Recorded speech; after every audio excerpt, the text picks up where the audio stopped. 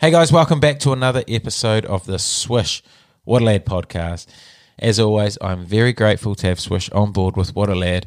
It is such a cool platform and for such a great cause, with up to 70% of proceeds going to Kiwi Kids charities. So how it works, if you don't know, if you haven't clicked on the link yet, is you can choose any sports star who is on Swish and get a personalised video message from them for yourself or a friend or anyone really. And in a few days, that star will have sent you your very own personalised video message. There are plenty of lads on there, including guys who have been on What a Lad as well, including All Blacks such as Beauden Barrett, Lester Whanganuku, Aaron Smith, and of course our recent What a Lad star, Sam Cane. And just for listening to What a Lad, you can get $15 off your order by using the code WHATALAD. And to order, head over to heyswish.com or click the link in the description below. Also, the great Pomeroy's Coffee have created the perfect coffee bean for any lad, and they've packaged it up as What a Lad coffee. I know you all love your coffee, so go and order yourself some of the best beans on the market. Roasted freshly here in Nelson and available in espresso, plunger, or whole bean. However you like to make it, and you can get an extra 20% off your order by using the code LAD03. That's LAD in capitals 03. I'll leave a link in the description below for easy access for you. Finally, the lad, the absolute lad, Tim Bateman, he has an offer for you also. Listen up to this. Cheers, Jimmy. My name's Tim Bateman, and I've been a professional rugby player for the last 17 years. My plan for life after rugby was to get into the wellbeing and recovery industry, so I built O Studio, New Zealand's largest wellbeing and recovery centre. Despite the challenges of COVID, we've seen consistent growth in our business, and we've decided to expand O Studio throughout New Zealand and abroad. It's an exciting time for the wellbeing industry, and we're looking for top lads to be a part of it by opening your own O Studio. If you're interested, head to ostudio.co.nz/lad to inquire. Back to the show. Oh. What a lad, what a lad, what a lad, what an absolute lad. That's me. What a lad, what a lad, what an absolute lad. Oh, what a tune. Well, today, guys, I have one of the genuine good guys of New Zealand rugby, one of the kindest, caring lads you'll ever meet, and a bloody good player as well. He's a true Wellingtonian who played most of his career in Wellington for the Lions and the Hurricanes, where he was a very influential figure for both of those sides. He also reached the ultimate heights of the game in New Zealand, playing for the All Blacks, and he had a stint over in France with Argennes. He is one of the greats, John Swalger. Welcome, mate. Cheers, brother. Thanks for having me, bro. Mate, thanks for coming on, mate. Some journey.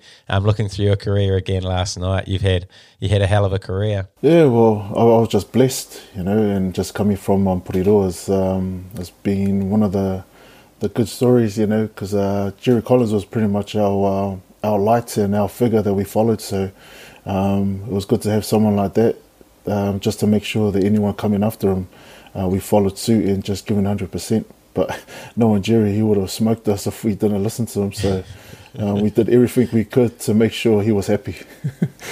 Mate, it's awesome to have another, role model for those kids in Poriroa and in yourself. And I know you're giving so much back to the community at the moment. For those who don't know what you're up to, give us a bit of an insight into what you're up to now. So at the moment, just helping out Namira and Piri over in Wellington College. There's a few kids from Poriroa that are out there. My son was lucky enough to get in and go through there. But on the other side is trying to put a program together with a few of my old school mates, just to try and upskill the next generation in terms of career path, but also using sports as a vehicle just to bring them all together, and hopefully we can find what they want to do in life and see the world like we did. It's so cool to see you giving back so much to the community, and like you, Piri, Nemir, helping out at Wellington College, giving back to them. Those kids must be stoked having three genuine superstars of the game coaching them. Yeah, well, when you take coaching aside, it's good. We get to know the kids, in a different level. But once boots on, switch on time, that's when we just turn into not me and Piri, but Nemir sort of turns into Sergeant Slaughter. So that's when we just let the general do his thing, and as the lieutenants, we just watch and support what we can do, and then hopefully try and taper down some of the stuff that he's putting on the kids. But you can see the boys afterwards, they feel the pain, but also can see what it does moving forward. Is that sort of conditioning stuff that he goes hard at them with? It's conditioning, it's smashing each other, it's down and ups, all the good stuff that you saw. For those that were coached by Jamie Joseph would know what I mean by this. So there was no easy day. You had to earn it, and you had to also earn your rest. So if you didn't earn your rest, you keep going until you're dead. But it's good, yeah. It's a good and different style from these guys, what they've had previously. So it's just showing them what the next level looks like. Oh, that's crack up. And what's Pity like as a coach? No, he's mellow as. He's just like a player. Like when he was playing, he'll say his bit, critique here and there, and just go from trying to upskill them as much as he can, but in a different way. So it's a good balance with Namir and Pity. Yeah. And what's your sort of style? What sort of approach do you take? Well, I'm a bit of a mixture. There's some. I try to be hard in terms of making sure that they listen to what I say, but also I'll go on the mellow side too, just to try and tell them that you can always make mistakes, and that's the only way you can learn. And then if they keep on doing it, that's when I'm like, bro, yeah, on the line, let's go. But yeah, it's a mixture of the hardness and also the soft part of it. But as we grow, we learn as well. So yeah, just like the kids. Yeah, 100%. Oh, very cool. No doubt Wellington College will be a force this year then. But as always in the podcast, I'm always interested to hear how the journey started for my guest. So give us a bit of a rundown on your upbringing. Okay, so before I played rugby, I was just into soccer. I don't know why, but it was just what my friends were doing at the time. Back in Porirua, we were two schools. That I was in a Catholic school before for only a week, but I hated it because they were wearing uniform. I looked across the road and they were wearing mufti. So lucky enough, I got my mum and dad to switch me over, and they sort of backfired on me because when I did go to college, all those guys that were there in that first day were actually giving me a bit of grief and remembered me because I was like one of the big kids at that time. And that's when I sort of started my rugby path, was when one of my good mates ran past my house, asked him what he was doing, and then he goes, I'm just going to sign up. Didn't know what he meant. Went for a run, and then joined Northern United Rugby Club there that day. And I told my dad 2 days later that I joined. Can you pay for my fees, give me my boots? And then, then I just enjoyed it after that. Only because I was sort of good at hitting people, but then got used to getting hit myself. So it was a big difference. But it was one of those baptism by fire, just to go and get wasted and go from there. And then I started enjoying it. Went through the ranks back at school in Bishop Villa College, which is known now, and started enjoying it. Made the reps at 16, and then the rest was history after that. Mate, what were you like at soccer? I can't imagine you playing soccer. Bro, I was only those ones that just give me the ball, and I picked it up as if I was the goalie, and I would be like halfway, and then pick it up, and they go, no, you can't touch it, and I'll shut up, and I was just trying to hoof it as if I was the man trying to do like a box kick. But yeah, at that time I was skinny. I think that was the only time I was skinny back then. Until I got into rugby, I had to beef up because the boys I was like going up against, mate, they were like smoking me. I was like, oh yeah, sweet. But because I had the footwork of soccer, sorry about that. And I just kept on stepping to me, and then they go, no, run it straight. And that's what we always did at lunchtime. So we ran it straight, bang, sort of got boring, and then we just turned running it straight into a proper rugby game in playtime, lunchtime. And that was sort of like what we did right through college life. So were you not always one of the big guys? Nah, I wasn't. It wasn't until I got to maybe fifth form, which is year 11 now. Oh, true. I beefed up over the summer.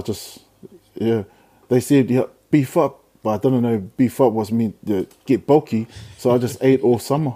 And then came into year 11. And then I was like, bro, everyone was like lean and mean. I was like, oh, what the hell? So, had to go do some running. There's a road out here called the Old Road. Yeah. I didn't put it all. So I went through there a few times because no one can see you. So I suffered back then a few times. How much weight did you put on? Oh, let's just say I put on maybe close to 40 that summer, bro. That's a big summer. Bro, because I went from like maybe 65, 70 to like over like 110. I was like, what the heck? Far out. And that's when I went from number 8 to prop. But hey, that was a blessing in disguise because I ended up being, ended up enjoying prop as well. So, yeah, I stayed there. I was like, yeah, I'm not moving. No way I'm going to try and get fitter than this, bro. Stuff this. Yeah. And you mentioned Porirua. What was it like growing up in Porirua as a teenager? It was mean, man. It was tough, but it was mean. It was one of those places like people would just go to the park, play around, and when to get home is if you hear a whistle from your parents or auntie and uncle, or when the street lights come up. Once it's turned on, then you know, oh, time to get home. If you don't get home before it's actually dark, then you know what you're going to get. It's not just a whack, it's a see all 4 walls in your room. Yeah, so, but it was good, you know. I learned some good lessons back then, and it sort of steered me in the right direction because I would have been a naughty kid if I didn't. Did you have a big family? I had 5 sisters growing up. Wow. And just you as the brother? Yeah, so I sort of got used to looking after girls growing up, but at the same time, I had to leave the house so I can go and catch up with my cousins because, bro, being at home, I had to cook, clean. After my mum, she'll do that and she'll tell me, make sure I do all this for my sisters. I'm like, are you serious? Really? But I had to be a brother, the oldest in the family at the time, just to make sure I cleaned up and got everything ready for the sisters. But when they got to that age, that was when they can do their own stuff and I'll just go and do mine. So what age is that? Oh, I learned how to cook when I was 7. Yeah, when I was 7. That's awesome. Not at the time, bro. I was like, what the hell? I have to do this, man. And I see my friends outside playing outside, and I'm like waving to them through the windows. Like, fuck, I wish I was out there. But no, got to do my chores. True. What was your go-to meal as a 7-year-old? Whoa, okay. It was either bread, tomato sauce, and sugar at the time. Because, yeah, bro, I grew up learning how to make my own food, you know. There's your 40 kgs. there's your 40 kgs, bro. And then there's other times that, you know, the oil from the leftover chicken or roast that you had the night before, I'll heat that up, get my butter and bread, and then I'll just scoop it, and that was me, man. That was my go-to, bro. If I wasn't hungry after that or full after that, then I'll look for some more stuff. What can I make? Oh, yeah, let's try this. Oh, shit. Okay, let's eat that. Got no choice. Yeah, bro. I was an interesting guy, even when we had pre-matches and all that stuff. All the boys were looking at me like, what the hell is that? Because just food, man. Just worry about yourself. Yeah. Yeah. Came to food, I was just, I know, bro. And in terms of rugby, obviously you said you moved into the front row. You were picked up by New Zealand under-16s too, eh? So, you obviously had pretty rapid growth. Yeah. I was lucky enough to have a guy named Alan Muir at that time. He just got us to, he just told me just to play my game, which I loved the physical stuff, like running, cleaning and tackling, but I didn't know how to, like, you know, the work rate off the ball. You know, so I learned the hard way through that, and that's why he got me to get fit. And then by the end of the year, I was at a good weight. I was fit enough to do what I had to do, and then I was just blessed to make New Zealand 16s that year, and then I went through from that. But at the same time, my first rugby game that year, I played near Muir the first time.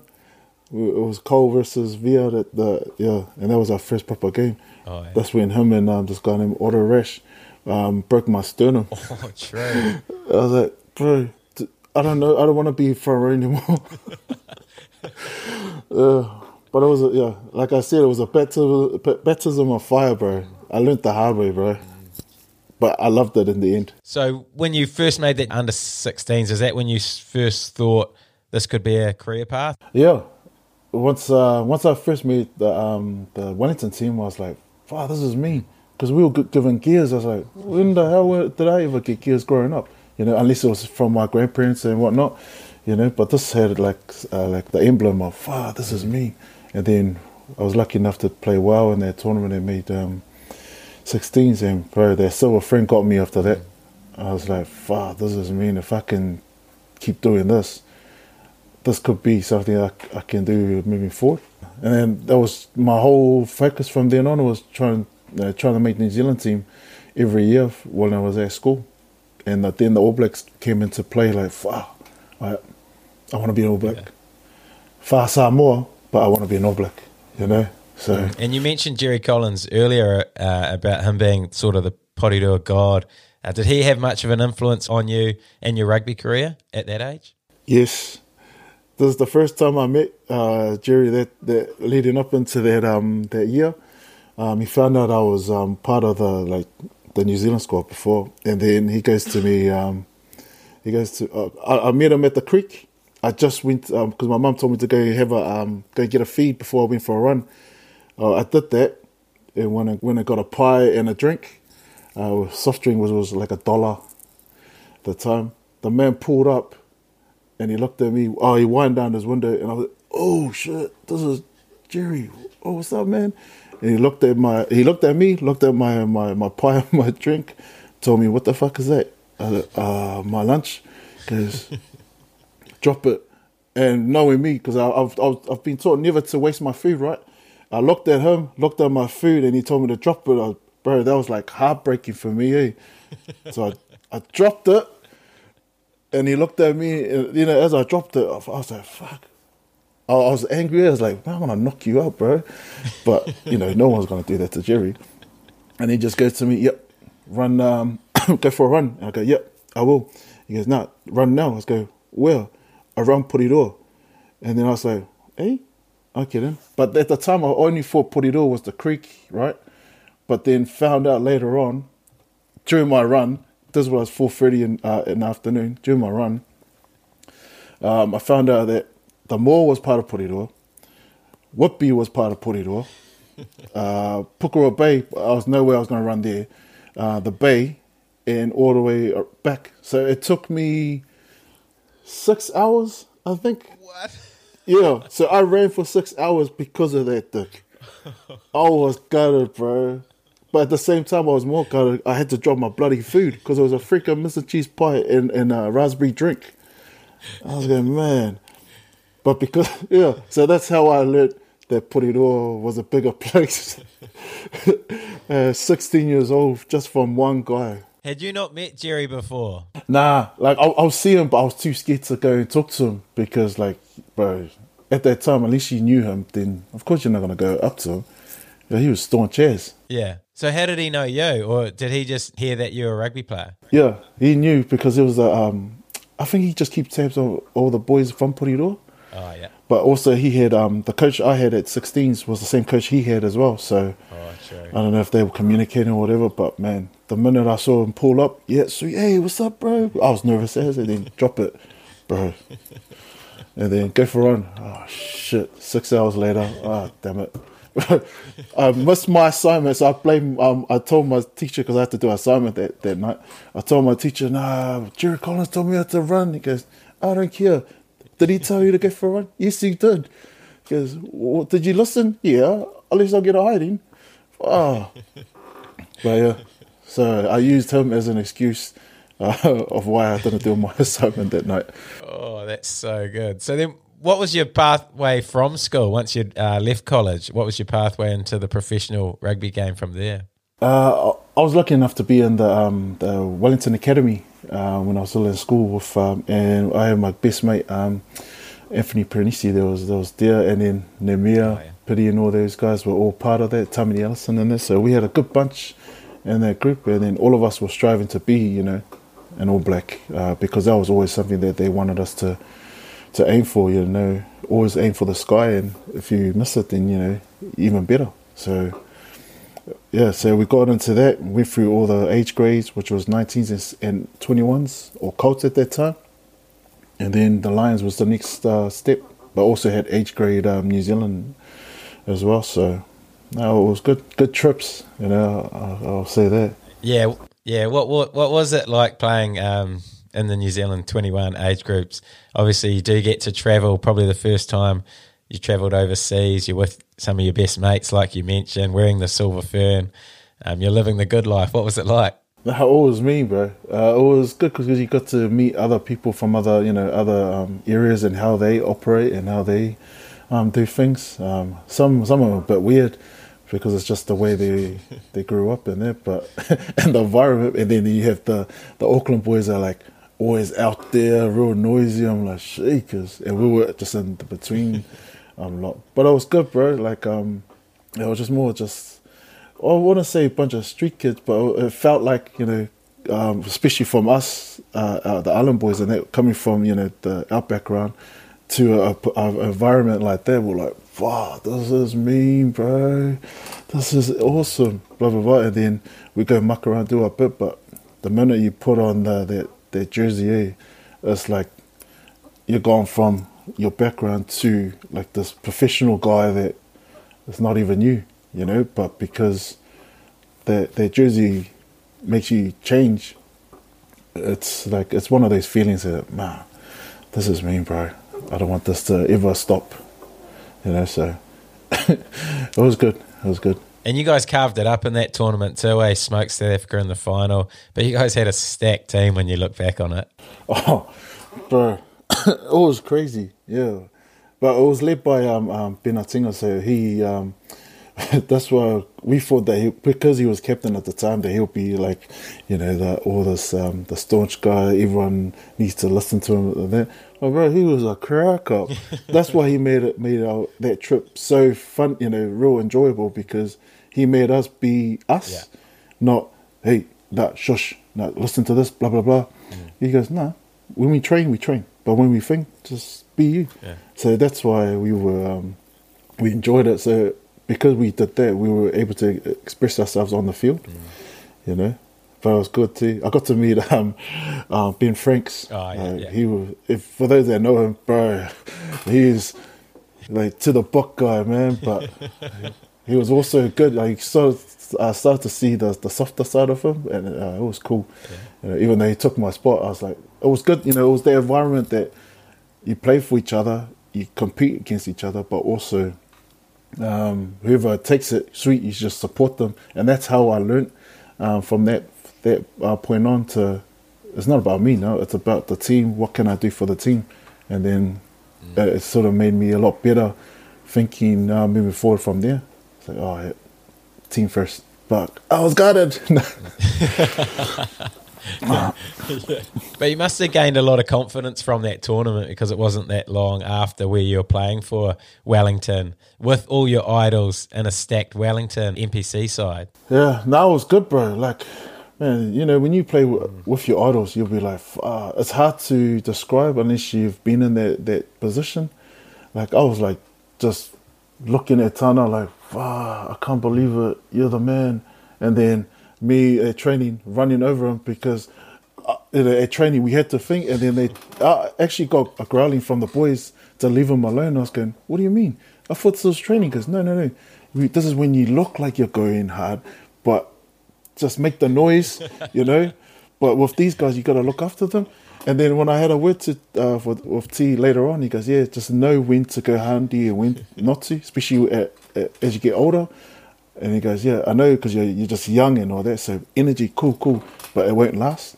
I was like, Then when I got older, I was going, see, you were right, bro. That's why you were the man, Tana. Yeah. But just the look of the boys, he goes, bro, I was going, I was that scared, like, what do I do? What did I just do? I just did what the coach told me. Yeah. And I was like, fuck. Did anyone sort of help you out through that progression into that side? Obviously, Jerry, you being a Porirua kid, must have taken you under his wing, but any other of the boys really make you feel comfortable in there? Yeah. I was like Neza and power was there because we went through the age grades together, so it was easy there. And Rodney as well, another guy that I clicked with as my career went on. We ended up getting close because of the family side of things, but yeah, it was those two. But at the same time, it's like you don't want to mess with Jerry when he gets angry. I was like, you pissed him off if he just walks right past you. I'm like, oh damn, what did I do? And then your mind's thinking, what did I do? And you forget about your task or what was happening. Even when I came at the training, I was going, oh, Jerry's angry, man. What the hell did I do? Just jogging, and then I stuff on my roll, and I get growled off by the coaches. And the only thing I'm thinking is, I want to get into this guy's good books, because if he smashes me at training, then I won't play. And I'm so glad that he was on my side, because I felt his shoulders before, and I never want to feel it again. So, yeah, bro. But it was good lessons and all that, and just being honest. He is such an enforcer, eh? Oh, there's it was one thing he told me in the bus was, just lucky I'm on your side. And I was like, yep, yeah, that is so true. Please don't leave. Please don't leave, bro. So yeah, just one of those blessings, bro. Yeah. And was your first game up against the British and Irish Lions, like your debut? Yeah. I was just lucky enough I got on. I think it was like 6 minutes or something left. And I was looking at the coach's box. I was like, bro, hurry up and put me on. I just want to play. I don't even care if I get wasted. Just put me on.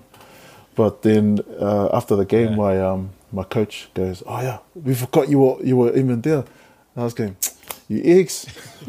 Bloody hell. I was there, bro. Just because one of the boys was getting injured. One of the guys I looked up to was Joe McDonnell. He was limping. I was going, yes. At the time, I go, oh yeah, I'll get a half. Surely. No. The old man kept on going. I was going, man, get off, bro. I want to run. But that's, as a young guy, you just want to play. You don't really care. Yeah. Even then, you were confident in your own ability to perform up against, world class internationals. I was confident because I was from Porirua. I had that. I don't care who's in front of me. I just want to test myself. Yeah. So that's the mentality I had. I was, man, I don't know what I can do. Yes, I can be okay at training, but I just want to test myself against these guys and also get the feel of what the next level is like. Mm. So when he got on, the first thing I want to do was just run after people trying to hit them, even though if I was offside. I was like, man, come my way. They went wide. Oh man, yeah. Well, that mindset obviously helped you because you did have a really quick progression. Even the following year, you're into the Hurricanes. Did you notice a considerable step up into that environment, or because there's so many All Blacks for the Lions back then, was it not so noticeable? No, not really. But you can feel the intensity, the difference between that from the Lions and the Canes. The Canes was just because they started a lot earlier. We had that off-season, pre-season to know everything, whereas the Lions, you go from club rugby into the Lions setup. So that was the first thing I noticed, but at the same time, it was the fitness. I was like, bro, I don't want to do this. It was like, yeah, and go. And this is when we had this one of the skinniest trainers, Wendell, Andrew Brimble. Oh, yeah. This is the guy that we all hated, like, not really, but, when he trained, when he had his whistle, was when he has the whistle, the skinniest guy telling us big boys how to lift in the gym, and then he comes and smokes us out on the field, and he's just running like, come on guys, yeah, keep going, and you're like, bro, piss off, man, in our heads. But at that time, I didn't want to say anything because if he says something, then I don't want to do extras after that because I was dying anyway. Yeah. But I learned to respect him and saw why he was so hard on us. Was your weight and conditioning something you always had to try and keep on top of? Yes, it was. The first couple of years, I'll stay within 6 kgs from my heaviest and my lightest in that space. But then later on in my career, I was able just to stay on my playing weight. I found the playing weight I was able to give it 100%, but still be mobile and strong. So that was a challenge. It took me a while, Plus, the eating part was still a challenge. You know, he goes, "Oh, treat yourself." Okay, then. Well, my treat is completely different to your treat. So, if I die on Monday, I'm gonna blame you because you said I can treat myself. You know, so yeah, I was never a big drinker. You know, I'll go out drinking and that, but I was never a big drinker, but I was a big eater. Yeah, lots of people have mentioned how much you can eat. You can obviously put away a large amount of food. Yeah, when I'm hungry. But I would say this, and I'm annoyed with this, is I was never the fastest. There's one guy that'll beat me, and you will never expect that this guy, ripped ass, was the fastest eater in our team. And this is me trying to battle him, lost all the time. But at the same time, I was going, it's not about speed, bro. It's how much you can eat. Endurance. Yeah, it's endurance, bro. But I was, I don't know how, I think it was Jeremy Frush that told me to, because there was a place in town, Hog's Breath, and they were running a competition, an eating competition, and he, for some reason he got me in there, had to eat, see how fast you can eat a kilo steak. So we did that. I went and joined. After a minute, I was already like way in front of everyone else. So I rubbed it in by saying, "Can I order some fries with that, please?" I'll just take my time. So I still smoked the thing in 2 minutes and my fries. I looked over and then the next person was, I think, 7 minutes. So that's when I just got up, went and got a drink, came down, sat down and just waited for them. And and then I made it even worse by, "Oh, can I have another one? I'm starving now." You know, but I was, yeah, fuck. But then I got my, rewards and stuff like that, so, hey, I'll take it, bro. Mate, the kid can eat. And a question came in about you back in your day at the canteen. Did you used to polish back some food at the canteen at school as well? Oh, man. No, so with the canteen stuff, back then, if you see somebody, and this is where we were like scabs back then, we'll see someone with a pie. And me and my cousin that he's sadly passed, but me and him were the worst ones. We just look at that person, tell them, "Man, you look full." They just bought a pie, right? And they're like, "Oh," so we convinced them that they were full. They give us their pie, we eat it, and then we go and get one of my mates who was diabetic. He had his mum in his bag was just food, bro. It was just sandwiches. So we will always say to the teachers, he needs to take his insulin. We have to go and support him. But really, he goes, we follow, and then we just go eat his food. Oh, crack on, man. Yeah. Cracked it. Yeah, cracked it, bro. And then during that time, I was lucky enough. I don't know if it was the school was lucky, but I was lucky. I worked at the canteen, and I only lasted 2 weeks. Yeah. Them out of supplies. Oh man, because the boys came, or even the girls, like our two lines were a lot like full as. The middle line was the owner of the canteen, and they had no one, and everyone will come. You'll probably, if you came to me, gave me 5 cents, I'll give you change, and I'll give you a feed for 5 cents. Oh, that's my sort of shopkeeper. Bro, oh no, man. So everyone just, you just go like this, bro. "Oh, yeah, shop, bro. Give me," and I'll go, "Oh, yeah, sweet. What do you want?" "Oh, okay, sweet. Oh, did you forget?" And then I'll go, "Oh, you forgot my change." Because, "Oh, sorry. Totally apologize." Yeah. And that. But then at the end of the lunchtime, there was no food, no money. And then we got in trouble. So we ended up got told that we had to work for free for the rest of the year. Oh, true. It didn't happen because we got, my mate got caught. Yeah, my mate got caught, I think, 2 weeks later. So we were fired from that place. Yeah. But I would say when my first paycheck with the Canes, I went back and gave the money that was taken. True lad. I borrowed it, okay, and I replaced it. Oh, mate, that is a big play. Love that. The guilty conscience got you. Yeah. Oh, bro, it was like 6 or 7 years later. Sorry, guys. Yeah, I remember. I borrowed this money and I ate the food, so here, you can have this. Oh, okay. But one thing you mentioned before was around one of your cousins and the passing of your cousins. And, mate, going through your journey and hearing some of the stories, mate, it seems like you've been dealt with so many tragedies throughout your time, lost so many close friends, lost lots of good mates. So one, I don't know where it fits on the timeline, was one of your best mates at the time. I think he got stabbed or something brutal like that. So what was that? How was that to deal with, and how did that moment sort of change your life? Oh man, it was huge, man. So he's my cousin. My second born is named after him, and he's also the godfather of my daughter. So he was like the next best thing to a brother to me.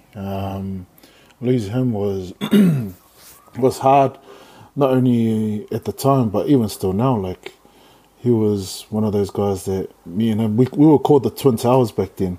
So if we went to a party, it wasn't to mess around. It was just more to protect our girl cousins that were there, and that.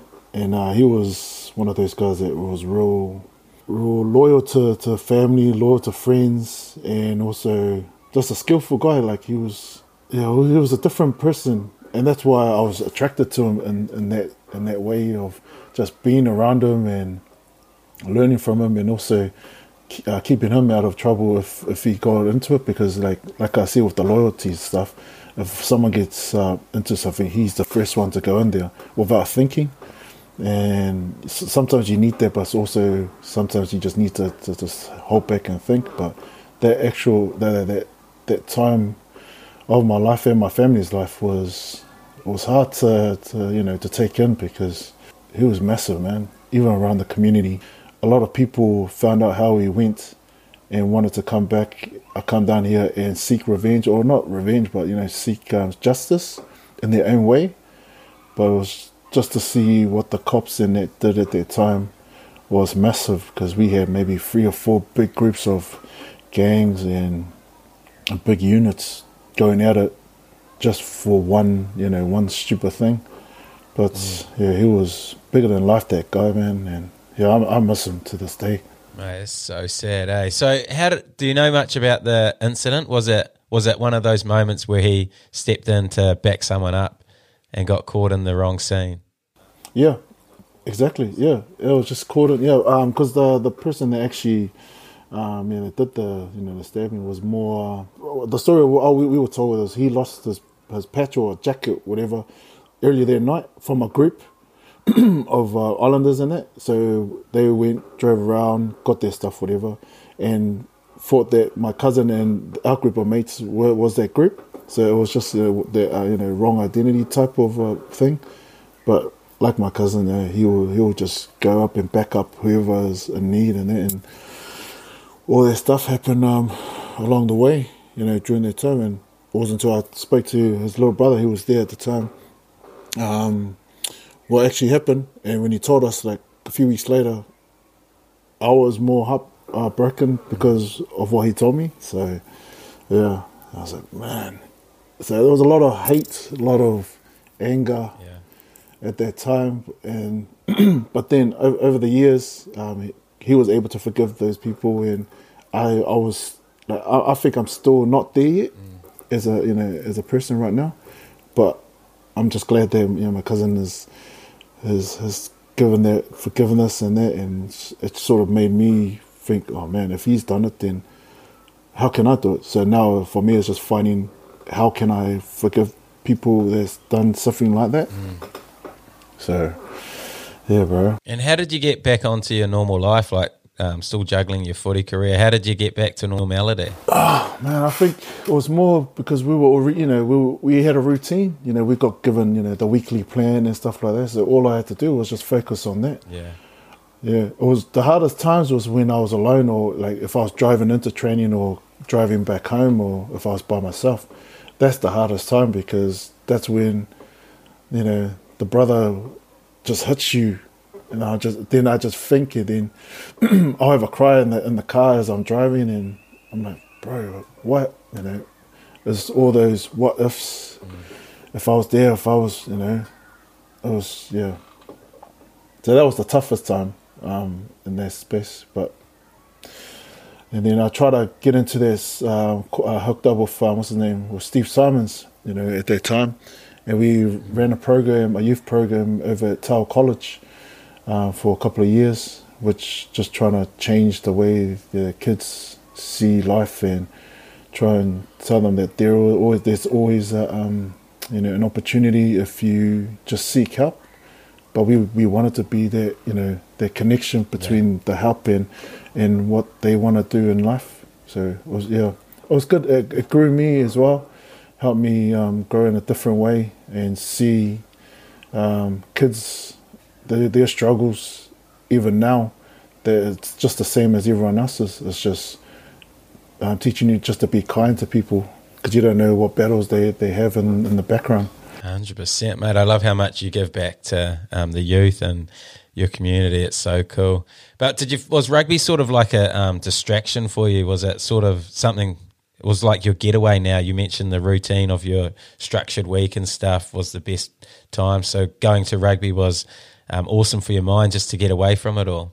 Yeah, it was.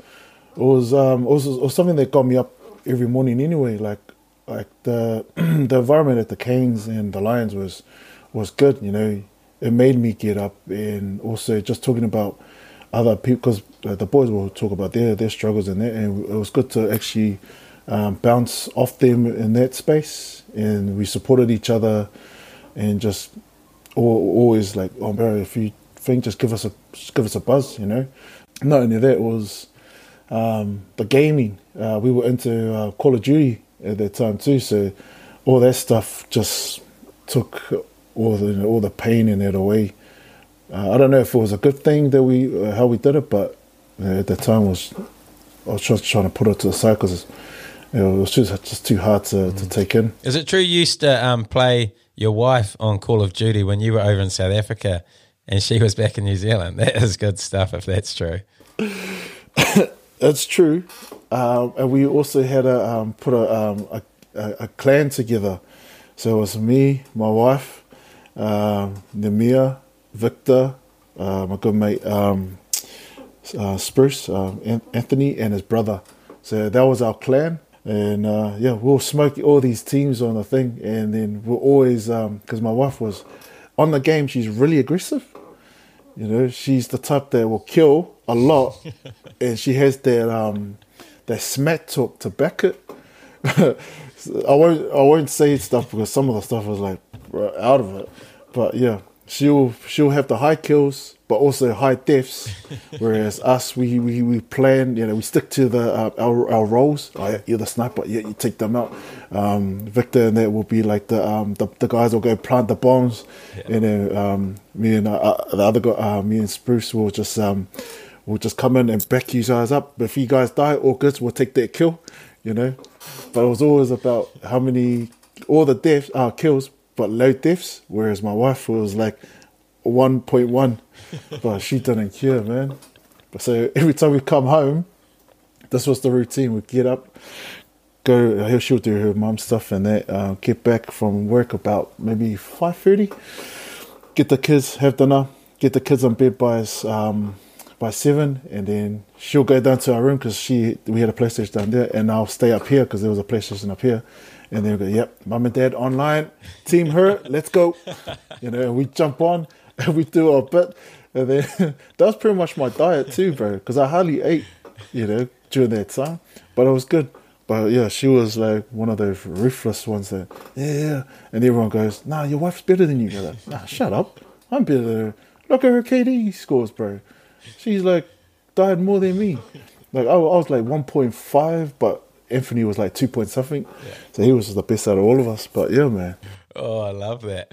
But obviously it didn't affect your form, because obviously you ended up getting called into the All Blacks, didn't you? So tell me about that whole experience of being called in and named as an All Black. Okay, so before that, you know, me and Namir had a meeting with the All Black coaches in town at one of the hotels. Like, I didn't even know what was going to happen, but I got told from them, hey, did you get a call from who? But then I don't know who was the manager at the time. Just said, oh yeah, you got a meeting with these guys at this place at this time. I was like, oh sweet, got there.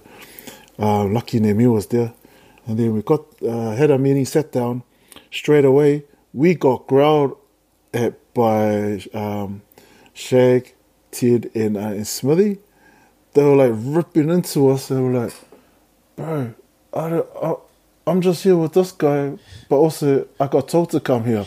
And they go, so what do you think that you guys can do better? How can you guys challenge each other? You know, those sort of questions. And at the time, I'm like, I don't care. Yeah. I'm just listening to my coach and I'm just doing my job. But that's what I was thinking. I never said anything, And then they just go, "Yep, so this is the thing. We're looking at you guys, okay? Just make sure you guys step up." I think we had 2 more games prior to that, and then and that was really 2 good games I played that year, to finish off our season with the Kings. And then when I got selected, I didn't know I got selected because I was with JC because he came and picked me up. Took me to trainings as he does, and then after he goes, "Oh, did you make it?" I was going, "Make what?"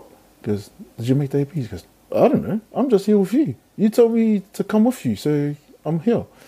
And then I didn't find out until the afternoon after our training. So I think Jerry already knew.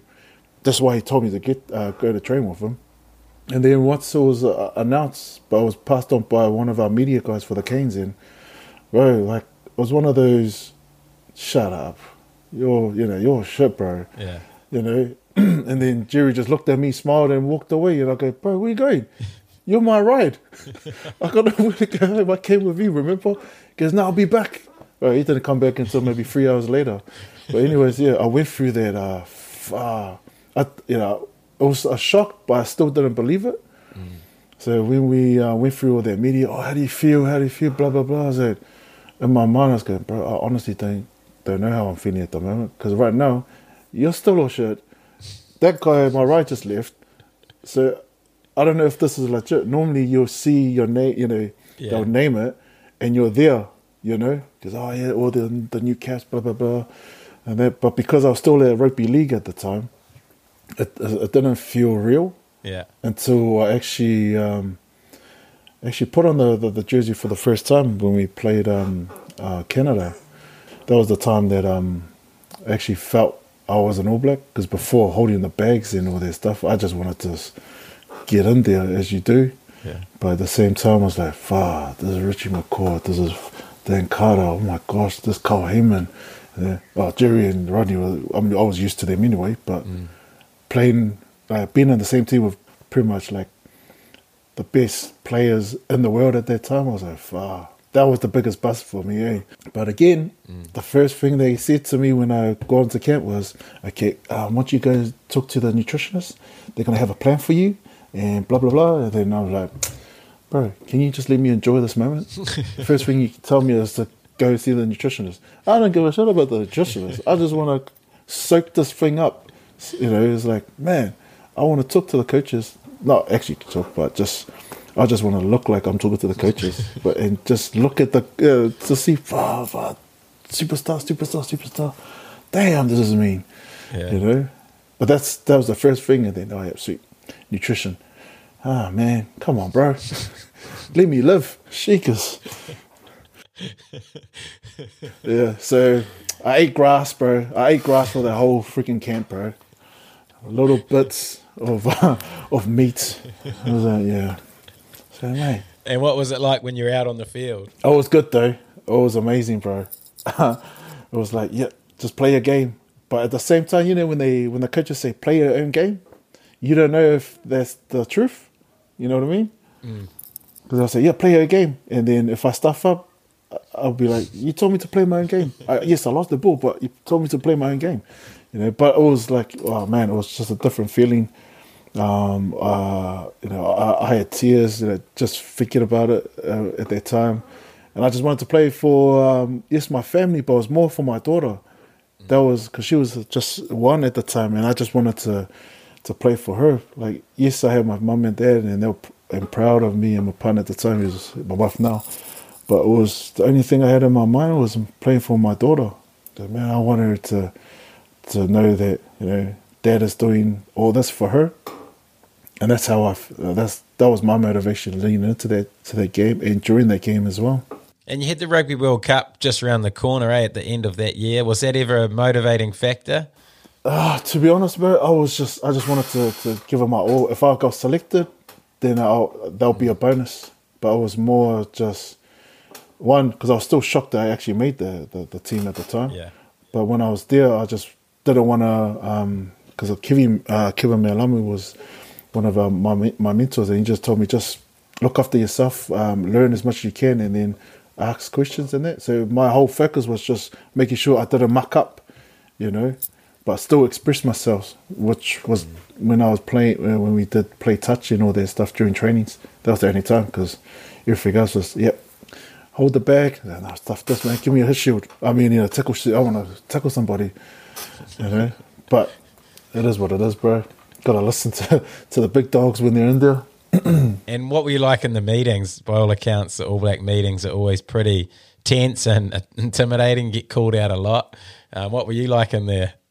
Bro, I was shitting myself, bro. You know, because when they come in, the Crusaders boys was always sitting in the front, and then I'll see the Auckland boys at the back. So I was like, okay, because I'm from Wellington, should I sit in the middle?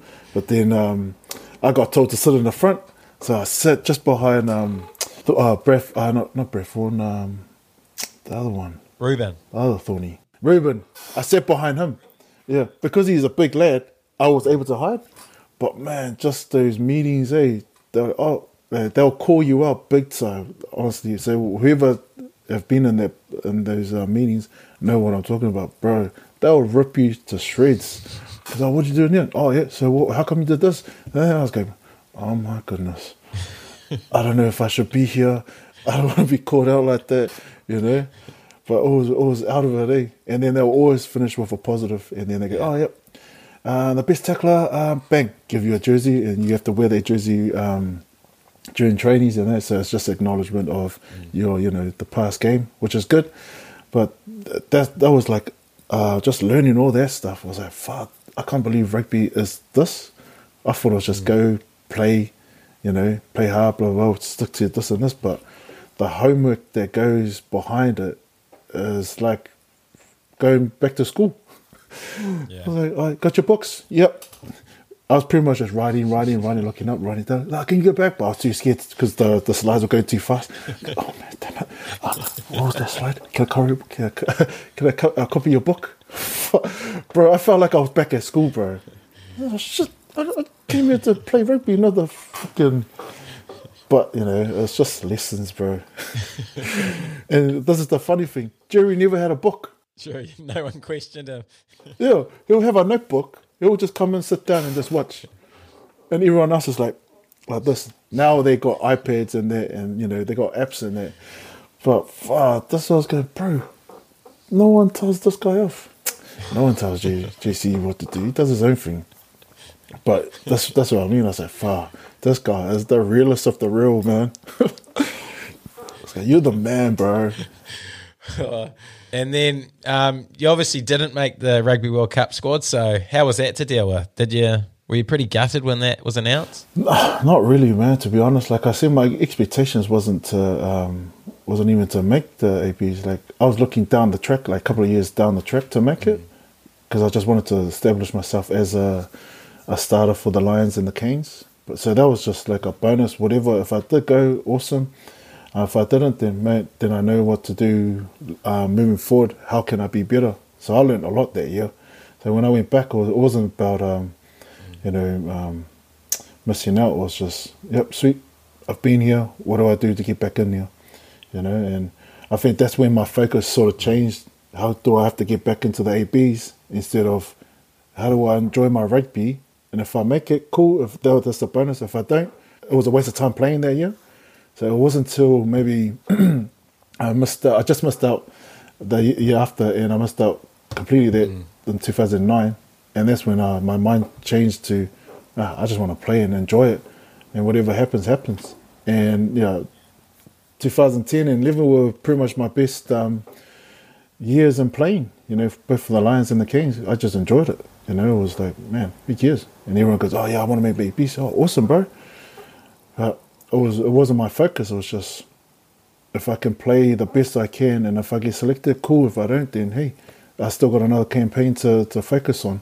So yeah, man, I was content. It was just good. That's it. So then the move over to France. What was the reasoning behind this one, and how did that one come about?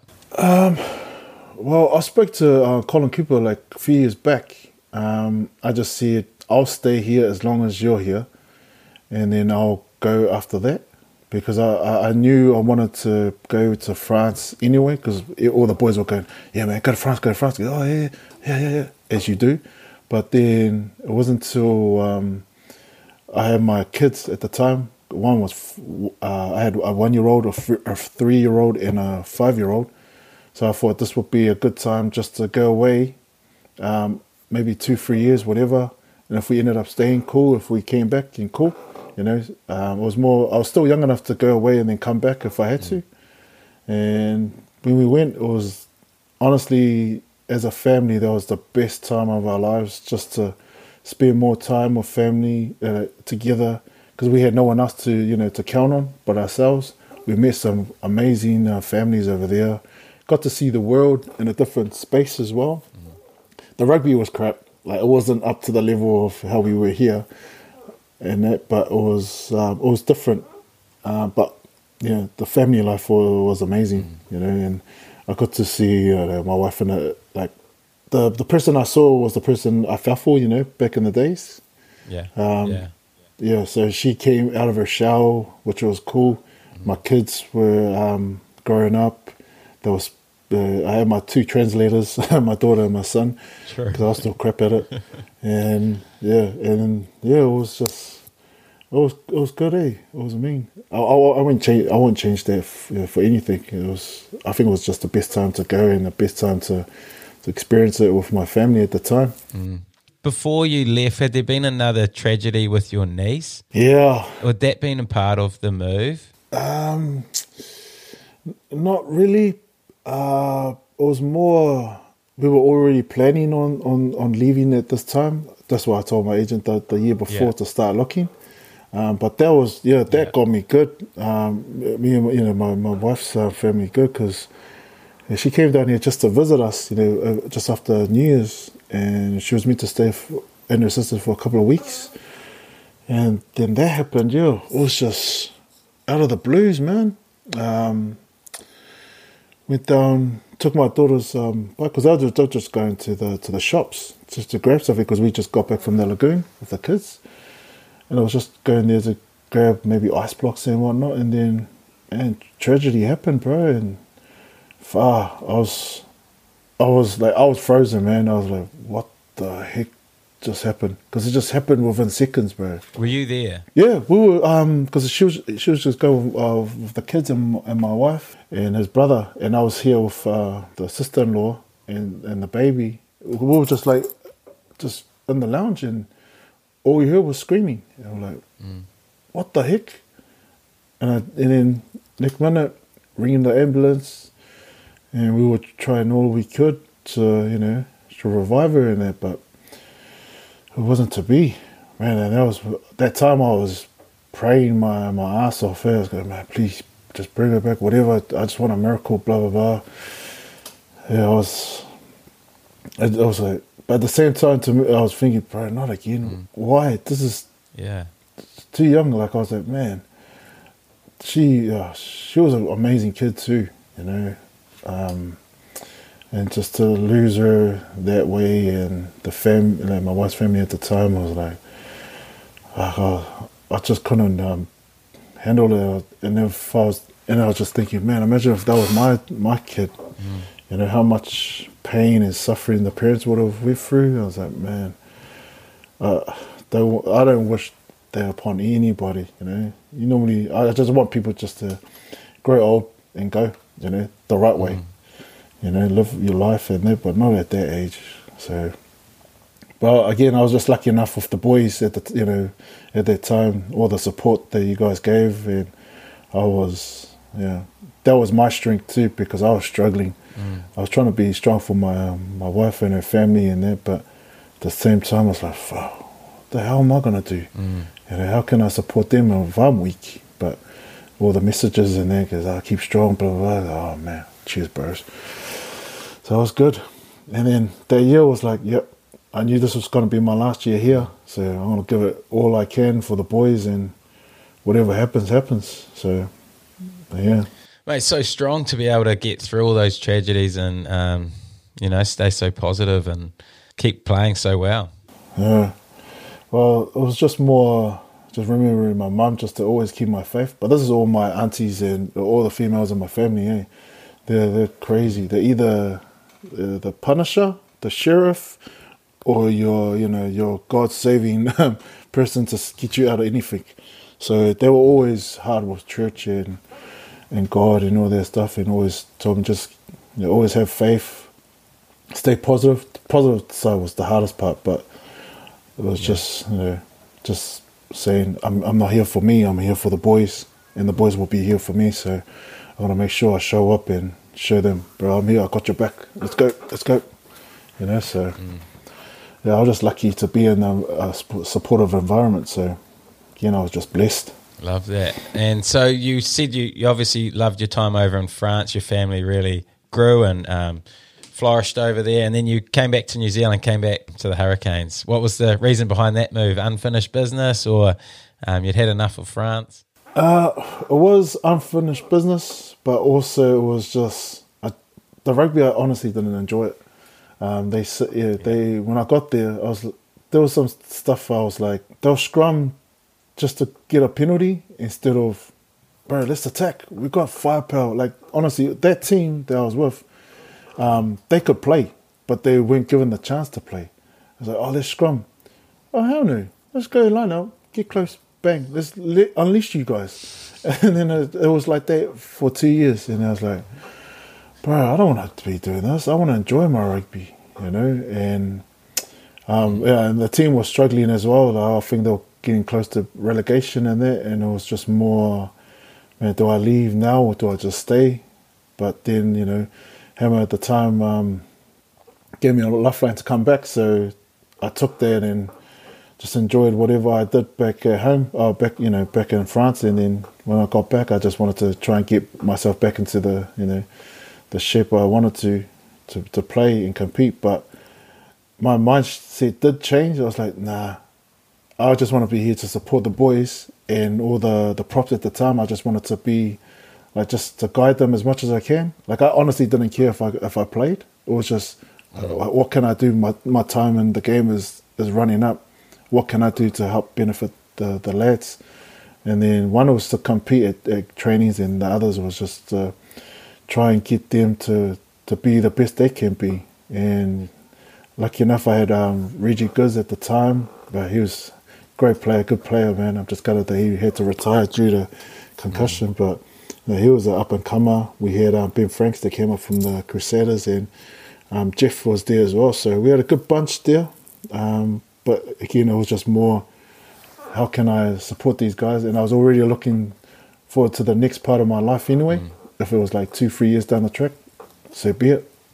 Mate, that's what I remember about you, obviously, when you did come back, how much of a team man you were, always giving what you could to the side. And like a lot of people say, they didn't care if they were selected or not, but you genuinely looked like you were there no matter what, to help anyone you could and share on your knowledge that you did. And I know, being good mates with Reggie, how much he got from you, and all those other props have kicked on to have some pretty successful careers, and I think you're a big part of that.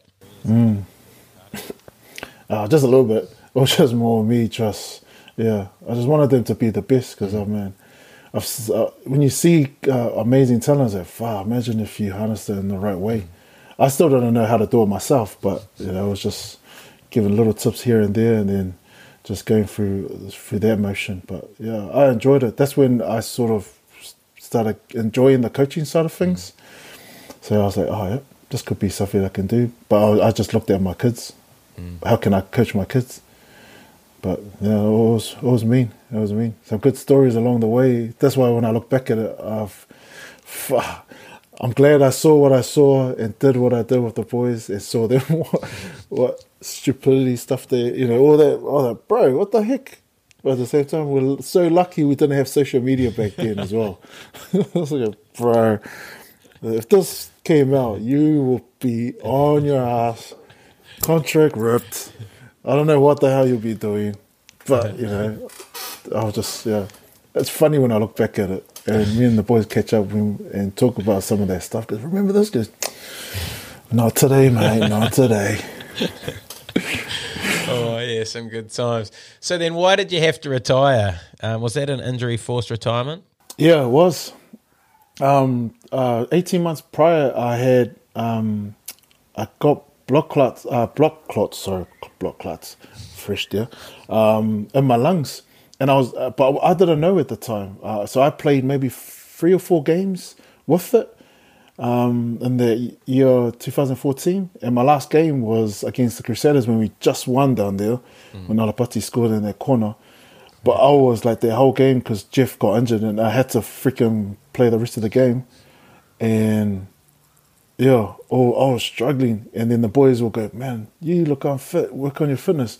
I'll go, bro, you know how hard I work, bro? Like those that know me, I'll train until I'm gone. But it wasn't until my wife kept on telling me, go get checked. I go, I have, as a chest infection. And then got checked, found out we had blood clots. I didn't know what that meant. They just said, lucky it didn't go to my brain or else I would have been dead. Holy shit. Okay, that's strike 1. Yeah, I know. That was strike 1. And then I got it again later on that year. And then if I got another strike 3, then I would have been out in terms of playing. Playing my first game against Taranaki. And this is when Brody got injured as well. Oh, true. So this is so it was the same game. He got a concussion. I ended up getting a brain bleed, but we didn't find out until 5 days later. Again, my wife, go get checked. No, I'm all right. Let's go doctors. No, I'm all good. I'll be all right. And then next minute, had a scan. And lucky enough, the Mia's sister was one of the nurses. Sort of must have saw how I was. Fast tracked my my scan. Got it done. Yeah, got a brain bleed. Lucky I came in that time because if I came in later on, who knows what would happen. I was going, shit, that's strike 2. So yeah. And then later in that week, Steve Simons and Brody came to see me at the hospital, and I was like, off my face, bro. Like, I can just hear them, because when you have a concussion or some type of brain injury, your senses heightens big time. Like, I can hear them coming down the hallway, and it's like maybe 50 meters away. But yeah, that's when I said, "No, I'm done." That's when I knew I don't want to go through this again. Because if I do, or if something happens, who's going to look after my kids? Even though they're life insurance and shit, but they won't have the dad around. So that's when I caught it. Yeah, I know. Mate, fair enough. Jeez, that's brutal. That's quite scary, eh? If you hadn't checked yourself in, how brutal that could have been. Oh well, that's the thing. When I was going, fuck, strike 2 already. The hardest part was just telling my daughter and my son at the time. Because Dad's not playing anymore. And then my daughter broke down, and then my son goes, why aren't you playing? What's wrong with you? Because Dad's brain is useless at the moment. And plus, all this other stuff. So, yeah, did that. And then later on, so that was it. Retired from rugby completely. But then, lucky I did. It was 3 months I had a blood test, and they said I got the syndrome that will cause your blood to clot. Right through, so now I'm on blood thinners for the rest of my life. Oh, true. Or how long I have left. Yeah, so that's why I got to watch any type of contact, physical stuff. Even at the gym, I got to be careful on what I do. Any cut, I'll end up bleeding out. So, mate, might as well put cotton wool on me. Yeah, so that's the thing. You go from a guy that's like loves his rucks and all the contact to, don't touch me, don't hit me. I might bruise easily, So, yeah. Did you miss that part of the game? I was going to say, how much do you miss rugby? Yeah, I missed it, bro. Yeah, I missed I was telling my physio, I go, bro, I missed the taste of blood. I missed the smell, the feel of, your body sore because you've earned that right to be sore, Yeah. And also the camaraderie and all that stuff. I missed all that, bro. So I can always, I'm slowly getting back into like talking to people and that, like yourself and that, because prior to that, the first couple of years, like I hit rock bottom. Like I was depressed. I was in that, I don't give a shit anymore type, because, not because I retired, it was just because I couldn't do what I wanted to do. I wanted to be a police officer after I left. So I was already looking to the next part of my life. Now that sort of stuff.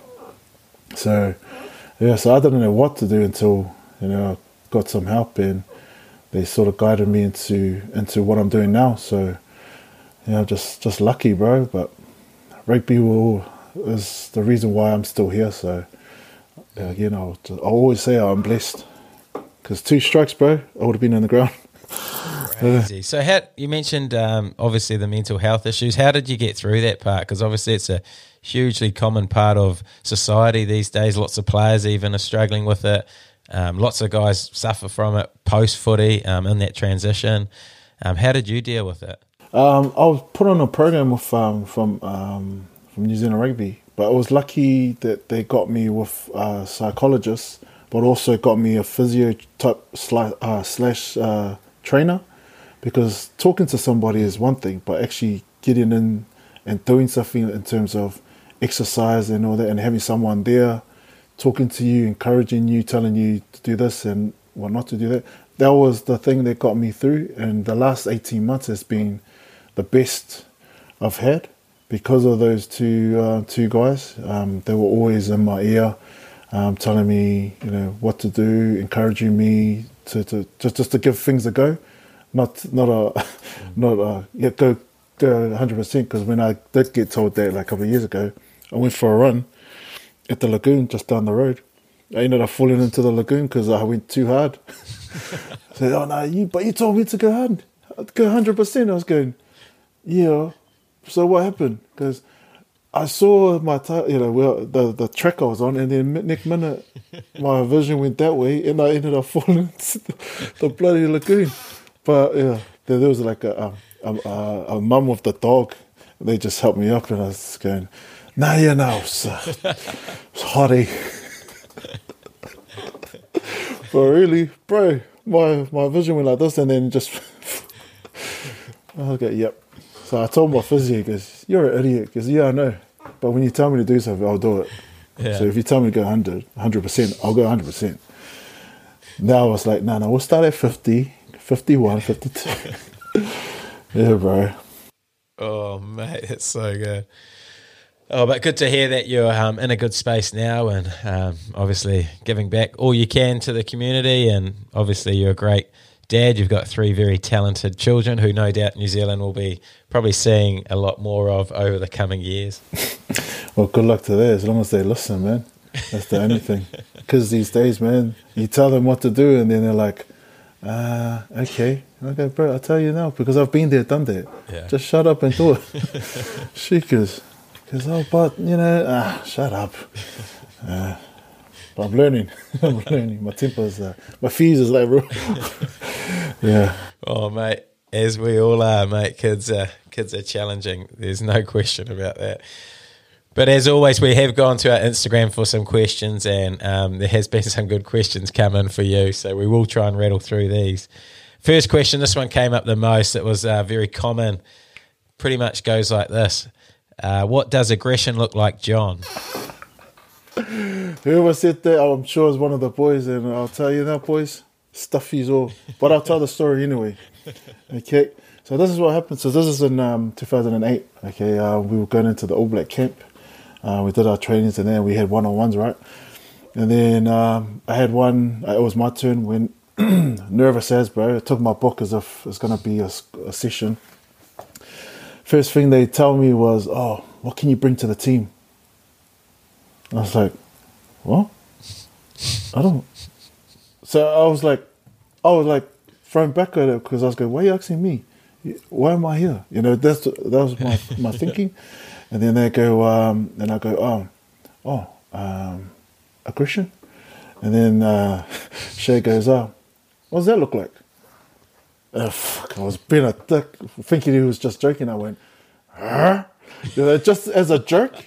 And then I go, no, I mean, aggression into the contact, hit them and all that. I've learned how to be good at cleaning out. And just being really physical and stuff like that. And as I was talking and saying that, Chrono, senior, was like that, and then and then that went on, did my thing, walked out. I was going, "What the fuck did I do that for?"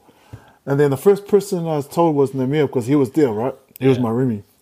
I went in, I was going, fuck. And he goes, what happened? goes, bro, I can't believe it, bro. He goes, sorry, what happened?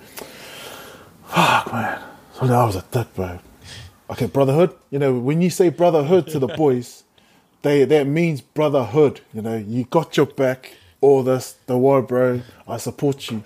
He goes, yeah, brotherhood, brotherhood. Okay, sweet. I told him what I did. He goes, oh, yeah. And then I thought he got up just to go to the toilet. The dickhead opened up the door and closed it as you went, and all you hear was like, and then he ran, and all you hear was wax, wax. Bro, he went and told everyone. So by the time I got to the team room, the strappy room, all the boys were giving me shit. Goes, what does aggression look like? I go, Naser, you dick. You said fucking brotherhood. He goes, no, I said brotherhood. No, you said brotherhood. He goes, no, brotherhood. And then Lawaki, one of the biggest mockers in life, you know, before he passed, bro, he was just giving me that, and he gave me all these different expressions of what it looked like, and I just cracked up. Ali Williams gives me shit too, and everyone's going, are you serious? Go, bro, no. I honestly thought it was a trick question.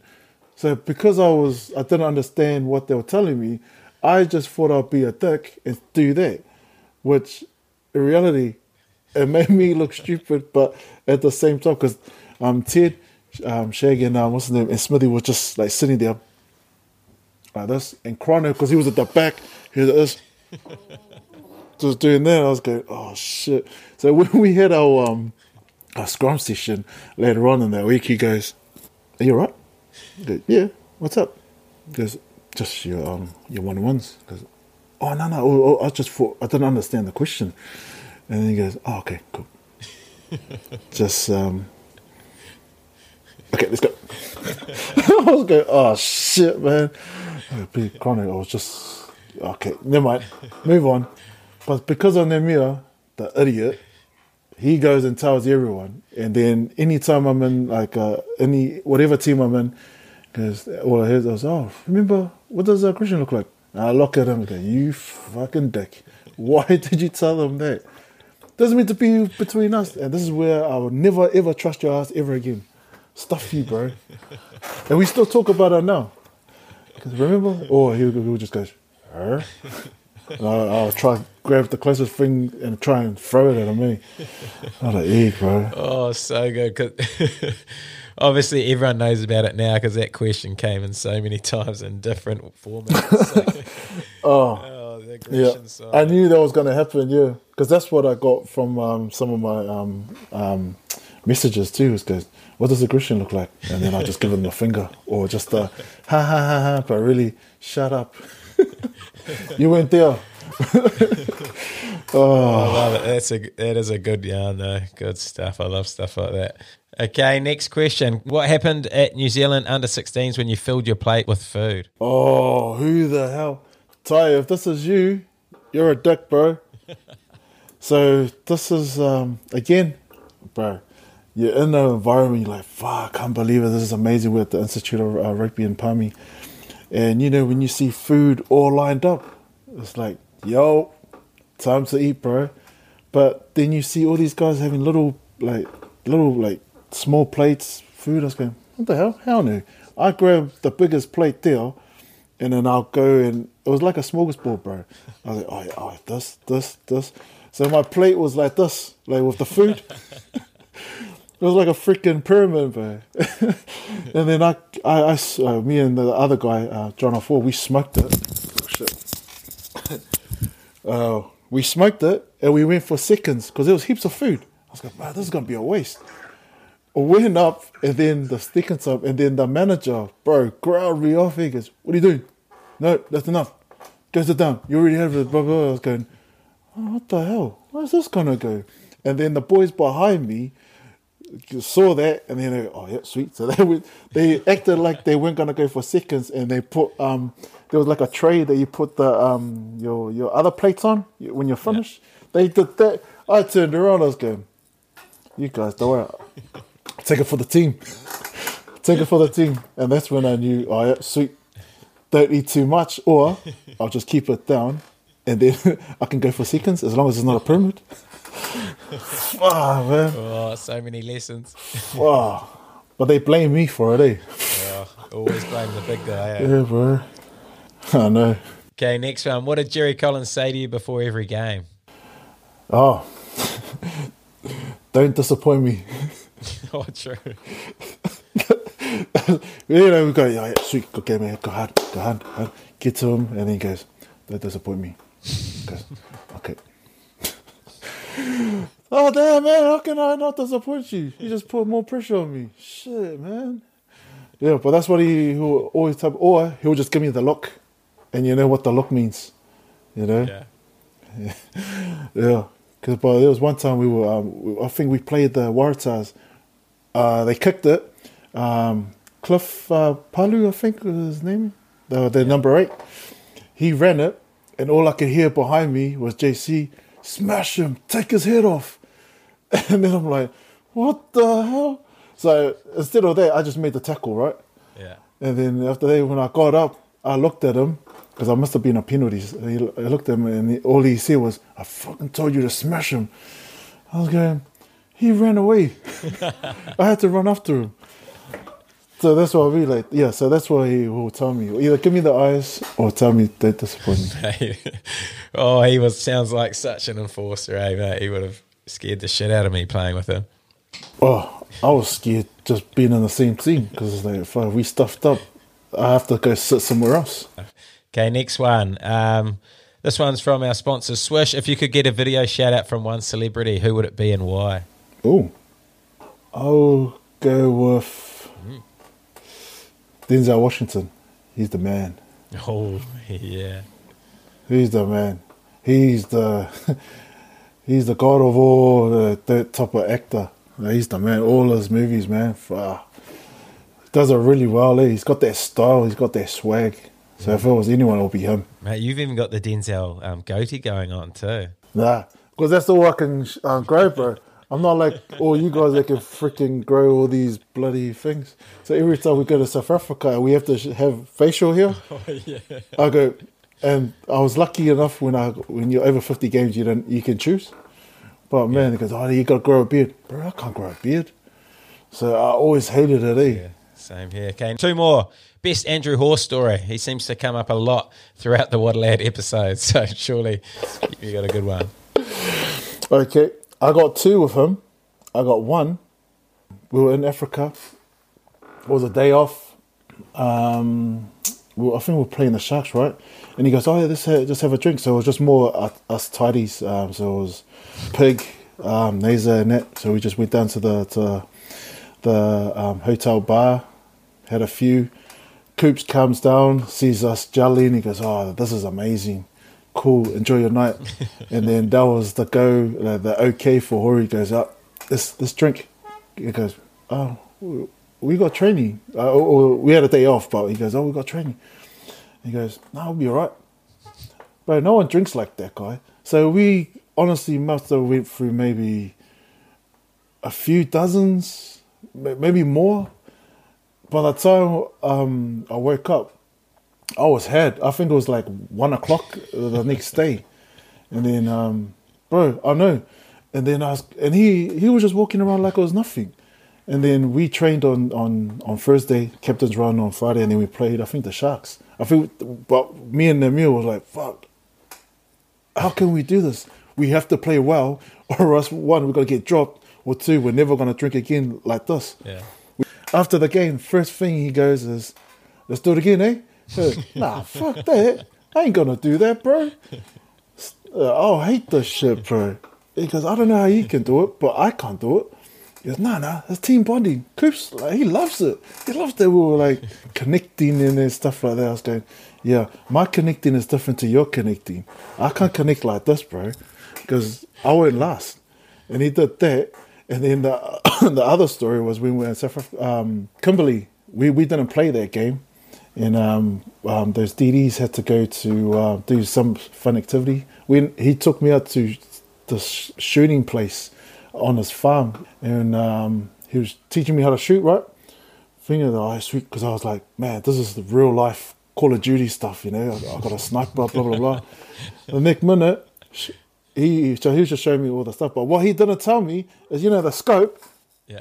has to be far, not close to my eye. So I go, oh, okay, cool. So we were practicing some shooting, blah, blah, and then we went out, actually, and he shoot that, I don't know, it looked like a freaking big deer or some sort over there. And then I go, oh, sweet. And I go, kill it, because, yeah, bro, I was nervous as hell, because I've never killed something, shot anything. And then next minute, finger on the back of the truck, and I went to shoot, and I thought I got it, but at the same time, the scope, bang, hit me in the eye.